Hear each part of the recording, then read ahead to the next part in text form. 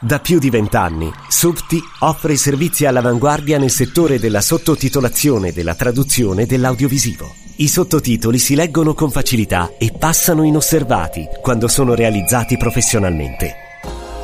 Subti offre sottotitoli di alta qualità per cinema, TV, teatro e altri contenuti multimediali. I nostri sottotitoli sono realizzati da professionisti madrelingua e vengono accuratamente controllati per garantirne la maggiore precisione e leggibilità. Se vuoi offrire la migliore esperienza possibile al tuo pubblico straniero, scegli Subti. Visita il nostro sito web subti.com. Subti, your vision in any language. The soup of the day. The soup of the day. Buongiorno, sei distratta? Siamo in onda. Ma come? Così senza? Ma non è vero, stavo leggendo il programma, Ti stavi preparando? Mi stavo preparando. Buon pomeriggio da Angela Prudenzi e da Federico Spoletti. Siamo a Trieste, al Trieste Film Festival e continuiamo un po' il nostro tour che finalmente si conclude, non perché siamo stanchi del tour, siamo un po' stanchi di essere sempre insieme. Ma certo, quella è la prima cosa. Basta vederci. Non ci siamo mai visti così spesso negli anni. E comunque siamo felici di essere qui a Trieste, città bellissima, giornata oggi un po' meno bella di ieri. Però bella anche oggi. Siamo qua perché, a parte il Trieste Film Festival, di cui vi parliamo fra poco, 35esima edizione, insomma il festival più importante che c'è sicuramente in Italia, ma forse anche in Europa, sulle tematiche, sui film dell'Europa centro-orientale. Ma anche perché siamo qui per l'ultima tappa di In Cinema, il nostro cinema festival accessibile, che è arrivato alla sua 8ª e ultima tappa per il momento, che si concluderà il 24 gennaio al Teatro Miela con 2 film. Però non parliamo di questo. Ma parliamo anche di questo perché oggi è una giornata importante. È vero.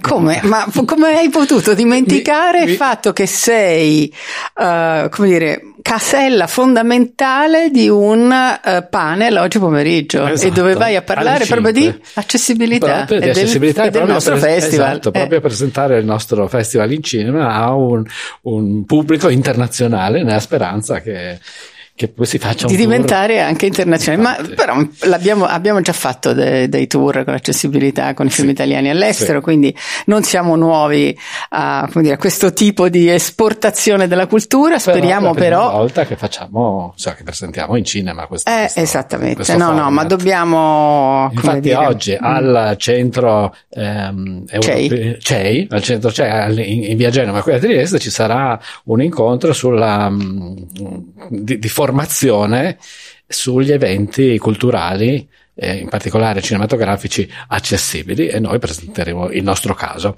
E stamattina anche nell'ambito del Trieste Film Festival c'è stata una mattinata molto interessante, no? Sulle iniziative sostenibili in questo settore, in relazione soprattutto alle capitali della cultura, alle capitali europee della cultura, che necessariamente devono pensare ad eventi che coinvolgano un grande pubblico per far conoscere la cultura della città, ma anche del paese che rappresentano, e questo smuove tante persone in termini di accessibilità e di sostenibilità.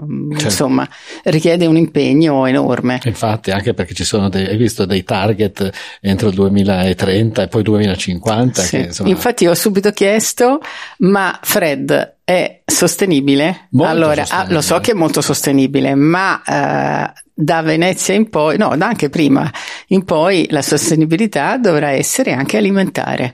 Infatti. Questo... Hai sentito che bisogna diventare tutti vegani di fatto? No, basterebbe vegetariani, non proprio vegani, e comunque se proprio non ce la facciamo a essere vegetariani, quantomeno limitarci al pesce, che è più sostenibile della carne, Infatti. che è proprio l'orrore allo stato puro. Ma soprattutto non dovremmo muoverci, per cui approfittiamo a fare il nostro tour finché riusciamo, Sì. perché dal 2050 probabilmente non potremo più fare il tour. No, solamente in bicicletta. Divertente Guarda. però. E soprattutto con i pedali alimenteremo un videoproiettore. Saremo proprio ipersostenibili. Allora, parliamo fra poco del Trieste Film Festival, da Trieste, iniziato il 19 fino al 27 gennaio. Prima pausa per The Soup of the Day. Angela e Federico, ritorniamo fra poco. The Soup of the Day. The Soup of the Day. Trieste Film Festival, The Soup of the Day, dalla 35esima edizione di questo festival interessantissimo e bellissimo. Sai perché questo è anche un bel festival, secondo me? Perché è della dimensione giusta, nel senso che è un festival di dimensione medio, non un grandissimo festival, grande come potrebbe essere, no?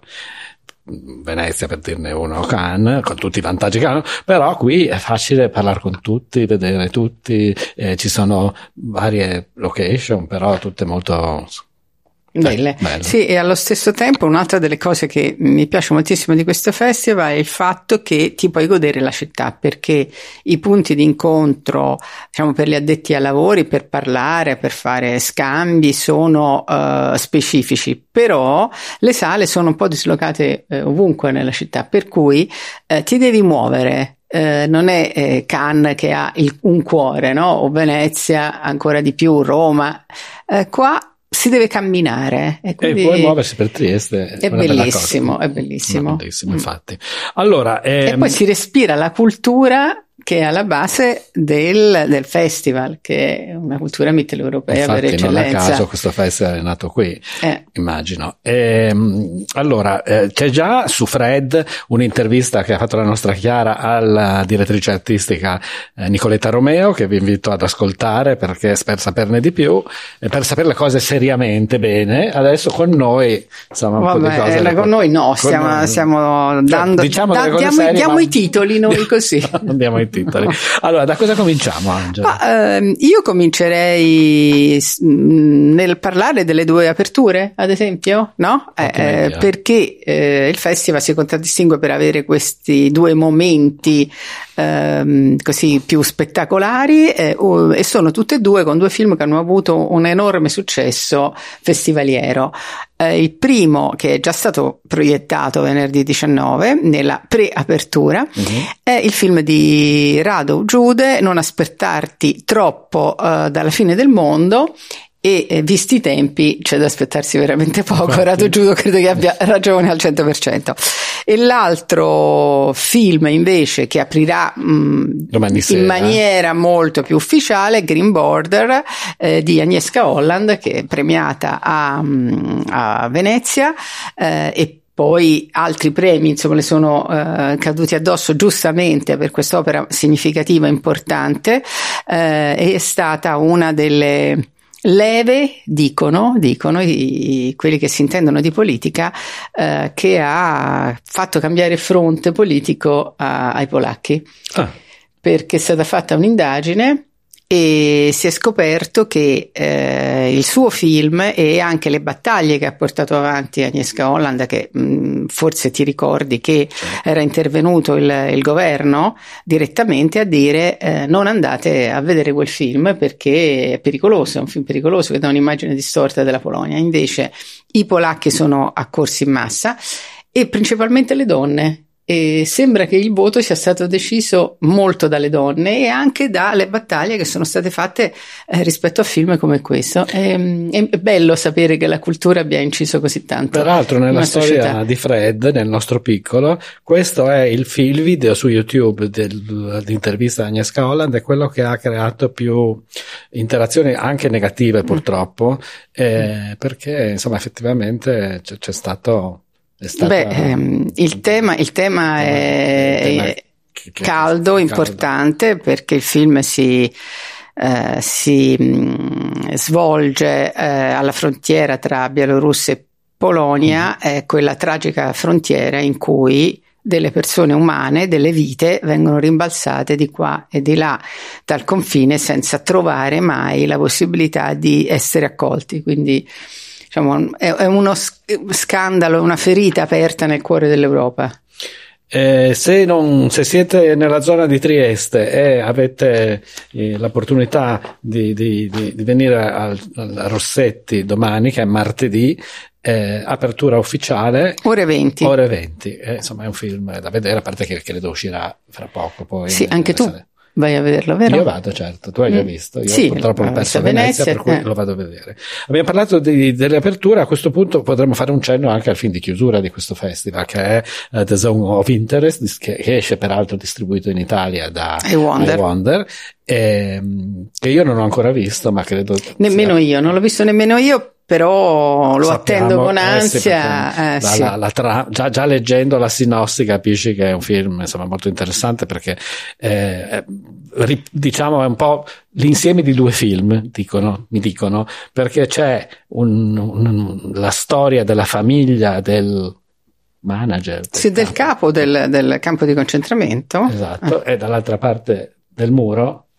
invece il campo di concentramento, sì, e parallelamente le due vite. E l'altro film è un film sonoro, perché arrivano i suoni, quindi insomma sono molto curiosa, allo stesso tempo anche ansiosa, sì, è uno stato di ansia, perché queste storie a me insomma toccano sempre molto, e quando sento parlare di campi di concentramento mi turbo molto. Tra l'altro ieri una nostra comune amica, Angela Savoldi, che era qua, era andata a vedere le risiere di San Saba, e insomma sai che immaginare il funzionamento dei campi di concentramento e la loro struttura era stato un triestino. Non lo sapevo. Sì, e io l'ho scoperto al Museo della Shoah a Roma. Sono andata a visitare il museo e ho letto questa cosa e ho avuto un sobbalzo, perché ho detto come è possibile, insomma. Abbiamo le nostre mani, come dire, un po'. No, noi non c'entriamo niente, però voglio dire, purtroppo c'è un italiano non sapevo fosse in questa italiano. cosa. E io l'ho scoperto lì, e poi fu richiamato qua per ridisegnare anche le risiere. Quindi, capisci, questa esportazione dell'orrore reiterata è una cosa terribile. Siamo arrivati a parlare di questo perché parlavamo e poi del anche film la di giornata chiusura. della memoria, quindi quando? In questi giorni? Sì, questi giorni. No, forse il giorno stesso del film di chiusura. Non vorrei in questi dire... giorni, quindi il 27. Infatti, il 27, infatti, si chiude il festival con The Zone of Interest, che è il film di Jonathan Glazer. Ci fermiamo ancora un attimo, una canzone, ritorniamo fra poco, dopo che Debe da Milano vi fa ascoltare questa canzone, e approfittiamo per salutare anche Paolo Valenti, che invece si occupa della parte tecnica qui da Trieste, quindi se sentite male è colpa sua. The Soup of the Day. The Soup of the Day. The Soup of the Day da Trieste. Riprendiamo il nostro appuntamento di questo pomeriggio. Siamo lunedì 22, giornata importante, perché c'è questa tavola rotonda alla quale parteciperò con Angela, e poi presenteremo il nostro in cinema, come vi dicevamo prima. Cosa hai mangiato a pranzo? Io ho mangiato il cotto col crème, io ed Emanuele Tasselli. Che buono! Abbiamo detto che avremmo mangiato soltanto verdure, perché basta, dovevamo. Poi quando ci hanno detto che c'era il prosciutto cotto col crème, non abbiamo esitato un attimo, alzato le mani, vi siete consegnati. Esatto. Questo, ecco. Invece e io tu? ho fatto la stessa cosa, perché di sotto perché diciamolo, allora, parallelamente al festival per 4 giorni c'è un mercato ormai, Wine East meets West, che è un mercato anche quello di coproduzione, esatto, specifico per i paesi dei Balcani, i paesi della Mitteleuropea, eccetera, ma in realtà ormai si sta diventando universale. C'è sempre un paese in più che c'è sempre, ospita, mi sembra che quest'anno sia la Spagna. In più, ma oggi per esempio ho conosciuto un produttore argentino che era qua per cercare così di conoscere, di fare networking, e aveva un corto pronto, quindi ha detto a Venezia mi interessa per cui si stanno veramente allargando, sta diventando un mercato importantissimo, e ogni giorno c'è anche il momento conviviale, come è giusto, perché è il momento in cui si parlano meglio le persone, e quindi si pranza lì.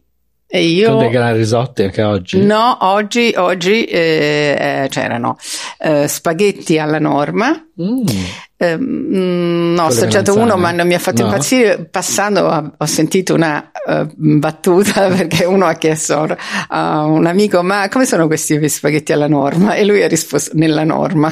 E quindi ho detto ok, bellissima però. E quindi non li hai presi? Non li ho presi. No. E invece ho assaggiato, molto buona, una pasta al forno con le verdure. Ecco, vedi? Vegetariana, vedi? Ti avvicini alle istruzioni di oggi. Invece noi carne subito, quindi vabbè. Ecco.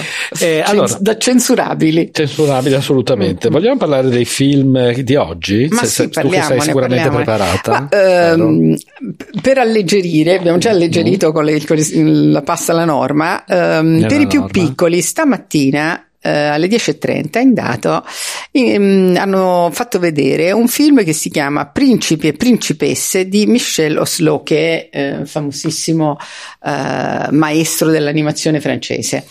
È un film che si compone di 6 storie. Un bambino e una bambina immaginano di vivere in altri mondi grazie alla tecnologia. C'è un tecnico informatico che li trasporta all'interno di mondi diversi, dall'antico Egitto al Giappone. E la particolarità di questo film è che le storie sono tutte giocate in silhouette, quindi una tecnica particolare. E è bello pensare, ma era l'obiettivo del regista, che questo è un grande omaggio al cinema delle origini, che è il cinema delle ombre, perché è così che comincia il cinema. E ancora oggi ai più piccoli, quando si fa lezione per accompagnarli alla conoscenza del mondo delle immagini, si parte proprio da lì, dalle ombre. Quindi insomma questo film è un gioco di ombre, non cinesi ma francesi, che c'era però già stamattina. Sì, c'era già stamattina, però magari chi ci sta ascoltando dei bambini piccoli, cioè, che cosa vi faccio vedere? È una bella idea.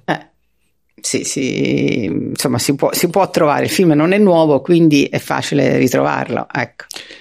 Ci sono, come in molti festival, un concorso lungometraggi, un concorso documentari, una sezione fuori concorso, insomma c'è un sacco di roba anche qui, come nei festival che si rispettino. Certo. Ma oggi, oltre a questo, cosa passa in concorso? Allora, no, il concorso oggi non passa. Non passa, ma c'è una nutritissima rappresentanza di film tedeschi, per la precisione di registe tedesche, perché ogni anno il Festival di Trieste celebra delle donne cineaste di vari paesi, e quest'anno, tu ovviamente sei sensibile, certo, a questo Wild tema. Roses si chiama la sezione, quest'anno è Wild Roses Germany. Sì, sono sensibile perché è giusto dare spazio alle cineaste, tra l'altro quando anche sono di nome come queste. E per parlare di principesse, alle 18:30 al Teatro Miela viene presentato un film che si chiama Sisi, sarà Hund Hick, che sarebbe Sissi e io, cioè la principessa Sissi, di Frauke Finsterwalter, e è un film del 2023, quindi nuovo, con Sandra Huller, che è, come sai, la meravigliosa attrice protagonista di Tony Erdmann, che è anche parte di Wild Roses, alle 21, che passa alle 21. Lei sugli allori, perché insomma è l'attrice del momento, no? È la protagonista di Anatomia di una caduta, e qua interpreta, che ha vinto credo anche gli European Award. Sì, giusto? Esatto, lei l'ha vinta come protagonista, e in questo Sissi ed io lei interpreta la dama di compagnia, e il suo punto di vista su Sissi, che è stata tutt'altro che la principessa leggera e frivola, forse in maniera un po' così superficiale ci è stata regalata nelle immagini dai film con Romy Schneider, e invece era una donna estremamente attenta alla cultura, aveva voluto girare il mondo. Ha vissuto in varie parti d'Italia, compreso qua. Il castello di Miramare è stato costruito dal marito per lei e parlava 6 lingue in maniera impeccabile, quindi altro che Sissi la principessa. Sei stata Ci sono stata da bambina. Quindi nel secolo passato, esatto. Ma questo adesso si può dire perché è vero. Scusa, sarebbe bello riuscire a fare un... Ma io ci sto pensando, sì. Dovremmo fare un blitz. Magari domani pomeriggio dopo il programma scappiamo. No, forse meglio mercoledì mattina? No, non si può. Vabbè, so. Vediamo, dai. Sarebbe bello andare a vedere il castello di Miramare. Sei mai stato, Paolo? No. Anch'io 1000 anni fa, però insomma mi piacerebbe. Sì, ho l'impressione che passando anche così che sia una cosa, insomma, mi dà l'idea adesso di essere un po' per turisti. Tra l'altro non è un castello, perché è un palazzo estivo, però è imponente, certo. Io un castello così lo vorrei. Allora, questa sezione Wild Roses di cui parlavamo prima, quest'anno peraltro è diretta dall'executive director della Berlinale, Risette. Risette, ecco, ho sbagliato il nome, non me lo ricordo, l'ho anche vista a colazione, che figuracce. Come si chiama? Mariette Rissenbeck, lo sapevi? No, non lo sapevo, vedi? È qui in questo albergo. E anche la Fontrotta in questo albergo. Vabbè, le signore del cinema tedesco. Esatto. Sono qua. Che bello. Allora, ancora una canzone, si ritorna fra poco nel nostro appuntamento da Trieste, The Soup of the Day, insieme ad Angela e a Federico. The Soup of the Day. The Soup of the Day. The Soup of the Day continua dalla 35esima edizione del Trieste Film Festival. Domani dovremmo avere tra alcuni ospiti con noi, fra questi anche Monica Gotti, che è la presidentessa dell'associazione Alpe Adria che produce questo festival. Nicoletta Romeo, come vi dicevo prima, è già stata ospite di Nicoletta qualche giorno fa, e trovate l'intervista ovviamente su Fred. Prima vi abbiamo accennato a questa tavola rotonda, continuiamo a dirlo, ma tanto che siamo protagonisti, ce la tiriamo un po'. Alle 17 alla Sala CEI si parla appunto dell'apertura ad una maggiore possibilità di fruizione culturale fondata sul principio delle pari opportunità, che presuppone l'accessibilità architettonica del luogo della manifestazione, ma anche l'accesso alle esperienze culturali. Questo incontro vede appunto la partecipazione di varie personalità europee, e ci saranno 3 progetti che vengono presentati, e uno di questi 3 appunto è il Festival in Cinema, che vi ricordo si conclude, per quanto riguarda le tappe in presenza, mercoledì al Teatro Miera, con 2 proiezioni, una alle 18 e una alle 20, ma poi di fatto continua online su My Movies, perché avrebbe dovuto concludersi anche su My Movies, però vista il successo andiamo avanti fino alla fine di febbraio, forse anche di più se riusciamo a trovare un accordo per i diritti, vedremo. E una cosa bella di questo festival sono le conferenze stampa in un posto fantastico che si chiama Caffè San Marco, che una volta è ancora molto molto simile a com'era in origine, però quando io ho fatto l'università a Trieste andavi a studiare là? Andavo a studiare là, questo volevo dire. Lo sapevi? Te l'avevo già detto? Probabilmente dico sempre le stesse cose. E comunque adesso integra una libreria. No, ma te lo dico perché allora nella mia passeggiata di ieri sono arrivata fino al Caffè San Marco, dove confesso non ero mai stata. Ah no? No, però ho approfittato e ho visto che c'erano dei ragazzi che studiavano, e quindi ho detto, vedi, è ancora bello che ci sia uno spazio molto grande, e questo permette anche di sedersi. A Roma dopo 5 minuti ti dicono bello, un altro caffè. Io mi ricordo che arrivavo lì, ordinavo quello che a Trieste si chiama un capo in B, che sarebbe un capo sta per cappuccino, ma cappuccino a Trieste vuol dire macchiato, mentre il cappuccino in triestino si dice caffè latte. Sai che ogni nero è il caffè città che vai, esatto, città che vai, usanza che trovi, e prendevo un capo in B vuol dire in bicchiere, nel bicchiere di vetro, potevo stare lì 8 ore. Ma magnifico. Studiavo. E non ne avevano Abbastanza di te. No, perché stavo zitto, io studiavo. Ecco. Vabbè, non avevi il microfono in mano, è quello. Esatto, ancora no. Invece adesso, non c'era allora, però adesso c'è anche la libreria dentro, è bellissimo. Sì, molto bello. E allora l'appuntamento al quale io punto invece, mercoledì 24 alle 18, è in concomitanza con il film che dobbiamo presentare. Diciamo. No, ma subito dopo io fuggirò. Sono particolarmente interessata a Verticale Chardonnay Grummagne Primosic, che sarebbe il vino bianco più buono d'Italia. Scusa, certo, hai letto Chardonnay, hai detto mi fiondo lì. Ho letto Chardonnay, mi si è aperta un mondo.